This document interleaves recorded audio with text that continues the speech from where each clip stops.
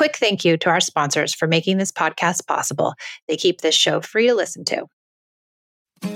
With Mother's Day around the corner, are you thinking about a truly special gift for your mom? Let me tell you about mylifeinabook.com. It's a unique service that turns your mom's life stories into a beautiful book. Pretty cool, right? Here's how it works. Every week, mylifeinabook.com will send her questions via email. These can be pre-written questions about her life or any custom questions you wish to ask.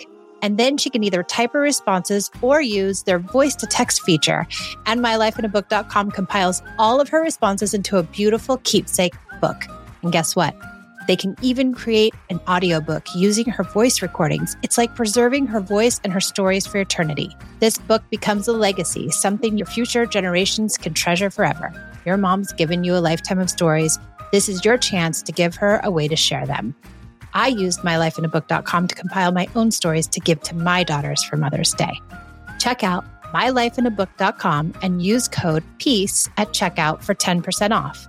Create an unforgettable gift for your mom this Mother's Day. That's mylifeinabook.com. Use code PEACE for 10% off today.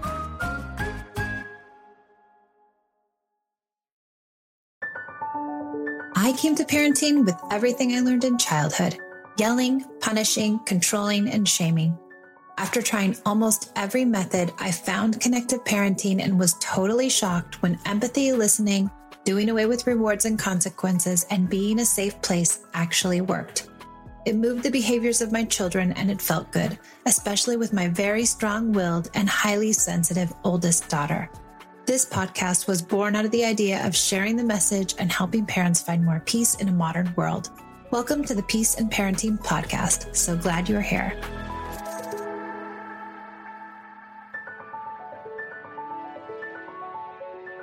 Hi, welcome back to the Peace in Parenting Podcast. I'm Michelle, and it's 2024. And I want to talk about this idea of being our child's punching bag. I've heard it a lot lately, especially on Instagram and in my groups, my parenting groups. I've heard in the Connected Parent Mastermind, we've talked about it a lot. Like, I feel like I'm my kid's punching bag. And I just wonder when we can take a moment here and think about that phrase. I feel like I'm my kid's punching bag. Why? Why is it that when our child says something snarky, is unkind, is just downright mean, why do we believe that we are the punching bag for that? And what is that bringing up for us? And what is that saying to us? When I hear that, I kind of cringe, thinking, can we actually be the punching bag for someone when we hold all of the power, when we are the authority figure, and when we have all of the control? Is our child actually even able to use us as a punching bag if we are in complete control of everything, if we're the authority figure? And why is it that we believe that? Why is it that we go to a place of victim, martyrdom? Why do we go to the place of downtroddenness? Why do we believe our child wants to victimize us or wants to make us the martyr? Why do we believe that our child is sitting around scheming up a plan to victimize us, to make us feel as if we're the punching bag, to really make us feel bad, so to speak? And how is it we're allowing our child's behavior to make us feel a certain way? And I don't want to ruffle anyone's feathers or make anyone feel bad, but isn't that an immature way to think about parenting, to think about our children? And aren't we supposed to be the mature ones? And is that a mature lens to take toward our children? So if our child is saying unkind things and being mean, is it about us? And are we so egotistical that we think whatever they do is about us? And why? Why do we think that? What is that bringing up for you in this moment? Is it because you were the punching bag when you were a kid? And now you're dragging that idea from your childhood into your parenting? Now you're like, oh, I'm always the punching bag. I always have to take all of the dysregulation, and I am the victim. I am the martyr. And are you dragging that from past experience into your parenting? And if you are, can you cease that? Can you say, hey, actually, I'm going to rise above this dysregulated behavior that I'm seeing displayed by my child. I'm going to rise above it. I'm going to take a bird's eye view here. I'm going to put on my big girl, big boy pants, and I'm going to say, this isn't about me. I am not the punching bag. You can only be the punching bag also if you allow yourself to be. Now, in adult relationships, that's not the same, right? Because the powers are even. Well, let's hope. Here, the power is so uneven. We are the oppressors if we choose to be. They can't be the oppressors. They cannot oppress us because we hold all the control and the power. We can, if we want to, put our thumb on them, send them a timeout, yell at them, make them feel bad, take away everything that's precious to them. We can be the oppressor because we have the power and authority. They do not. So to say that we're the punching bag for them is just false. We can't be. Sure, they're unkind. That is absolutely not arguable. Our kids can be unkind. They can do the wrong thing. They can be mean to their brothers and sisters. They can not follow our directions. They can do all of the things that make us bananas. But just because they do those things doesn't mean that we are the punching bag. They're doing those things out here on an island in their own dysregulation, in their own inability to process life. And it has little or nothing to do with us. What's actually happening is that we're confusing two different things. We're confusing poor treatment with intent, right? We believe that our child, in these moments that we believe we're the punching bag, we believe our child has intent to make us feel bad, like an adult would. We also give them the power. If we say, oh, they're the punching bag, now we've given them the power and the control.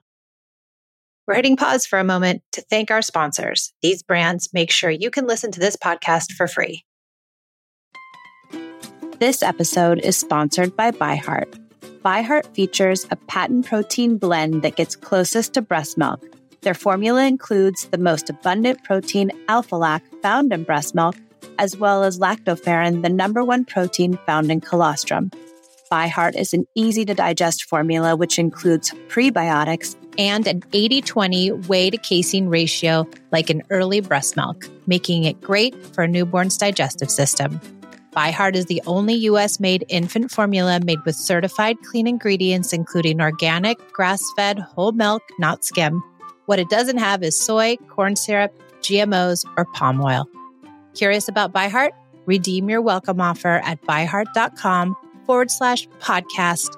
Use code PEACE for a limited time. Additional terms and conditions apply. You know what I don't miss at all? The vicious week before my period. I always used to feel like I was walking in quicksand and craving the most unhealthy of foods. My sleep was always off and my moods were unpredictable. Now it's easier to manage PMS with Estrocontrol. Happy Mammoth, the company that created Hormone Harmony, is dedicated to making women's lives easier. And that means using only science-backed ingredients that have been proven to work for women. They make no compromise when it comes to quality, and it shows. And the biggest benefit, feeling like myself again. That's what women mention over and over in their reviews. And there are over 14,000 reviews of Hormone Harmony. For a limited time, you can get 15% off the entire first order at happymammoth.com. Just use code PEACE at checkout. That's happymammoth.com and use the code PEACE for 15% off today.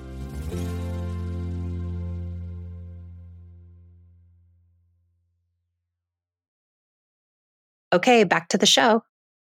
Now, a child, when they're having this experience where they're saying some unkind things and we don't hold space for it, we come back rhetorically, we come back with, you can't say that, I'm taking your phone away, I'm sending you to timeout, you're grounded. When we come back with the combative nature, because they are the oppressed, they will rebel, or a certain portion of them will withdraw, or a certain portion of them will flee. But either way, we're igniting their fight, flight, or freeze because we're the oppressors and they feel oppressed. And if they feel oppressed because we're shutting their feelings down, we're shutting them down, then they will react. Many kids react like my Esme will react big and combative and fight, or like my Pia, withdraw, move away, and freeze. Some will run away. So the idea here is that if we can hold space instead of being combative, instead of coming back, instead of correcting, instead of using punitive measures, instead of telling them they're wrong in their moment where they're out of their mind, where they're saying the unkind things, if we can get rid of this idea that we are the punching bag, throw that away, and adopt this idea that it isn't about us and that we need to check our ego and we need to find our maturity. And in that maturity, we can hold space for the feelings with empathy. It looks like you're having a hard time. I'm right here. I'm going to be with you. Do you need a hug? Do you need a kiss? Would you like to have tea? What's going on with you? Can we actually help them unravel some? And then if we hold enough space for this dysregulation and we're not taking it personally and we don't believe we're the punching bag, how will they respond? They will no longer feel oppressed. They will no longer feel like they need to fight, flight, or freeze. They will hopefully, within these moments of us holding the space for the dysregulation and the unkindness and all the things that we want to say, oh my God, you're crazy, please stop. Instead, will it allow them to come to their own remorse? And is that the natural consequence? So for my Esme, she's very shame adverse. So if you let her sit long enough in her own mishap, in her own poor choice, in her own unkindness, she'll come around. She'll come all the way around. And guess what she'll say? I'm sorry. I didn't mean to. I'm stressed. I'm having a hard time. And now that was the natural consequence. She got to internal remorse. And then what did she do? She made amends. She fixed it. She did what we want them to do. We want them to find this place where they messed up organically, authentically, and we want them to fix it, remedy it, make it better. No punishment, no combative nature, no correction needed. When we can be mature, not believe that it is them using us as a punching bag, not believe that it's personal, not get drugged to our childhood where we were the victims. If we can believe that we're not the victim, they're not the villain. This isn't us against them. And as soon as we believe that they are using us as a punching bag, we have to admit that we also believe that they are the villain. Because if we are the victim, someone's the villain and it's them. So adopting this idea of being the victim gives your child this title or this, idea of them being the villain. But we do it all so subconsciously. We do it because it's old pattern, old hat. It's what's been done to us. And our parents likely played the victim card. Oh, you're disrespectful. You're doing this to me. How could you? You're ungrateful. This is awful. The guilt and the shame and the judgment. And if we've felt it long enough, then it just becomes part of us. So if they were the victims in this paradigm, maybe we adopt that too. And then we pass it on. And that's the generational trauma, right? Little traumas, but still, if they continue happening over and over again, they can make an impact.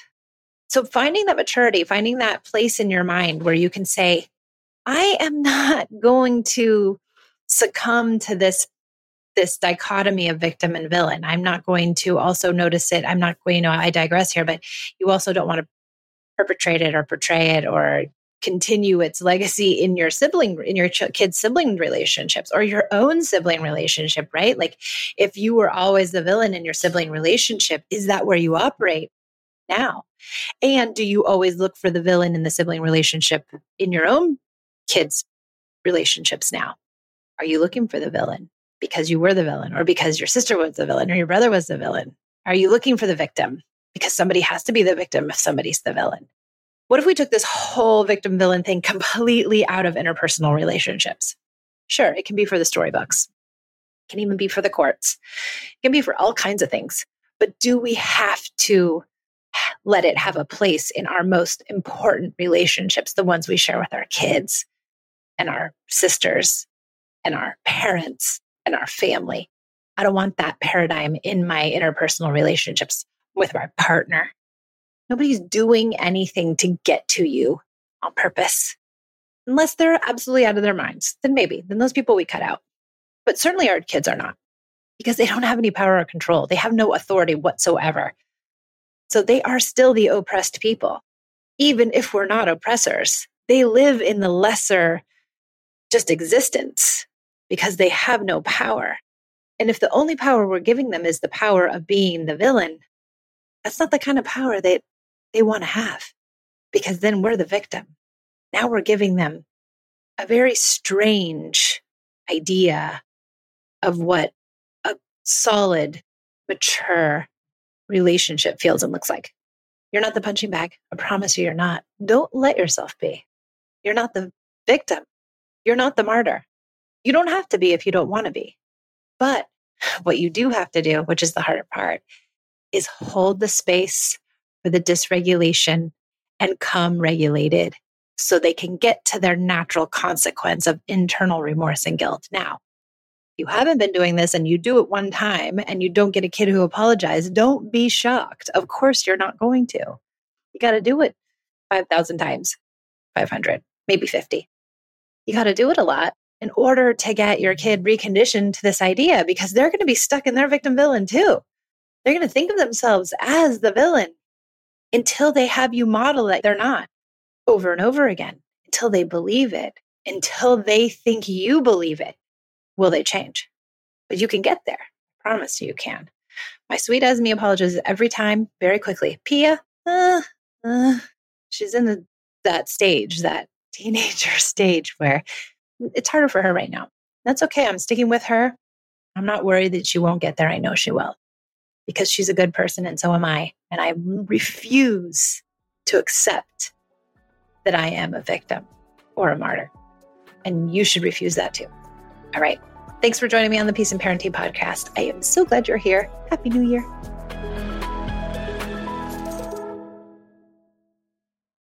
Without the ones like you, who work tirelessly to keep things running, everything would suddenly stop. Hospitals, factories, schools, and power plants, they all depend on you. No matter the weather, emergency, or time of day, you're the ones who get it done. At Grainger, we're here for you with professional-grade industrial supplies. Count on real-time product availability and fast delivery. Call, click Grainger.com, or just stop by. Grainger, for the ones who get it done.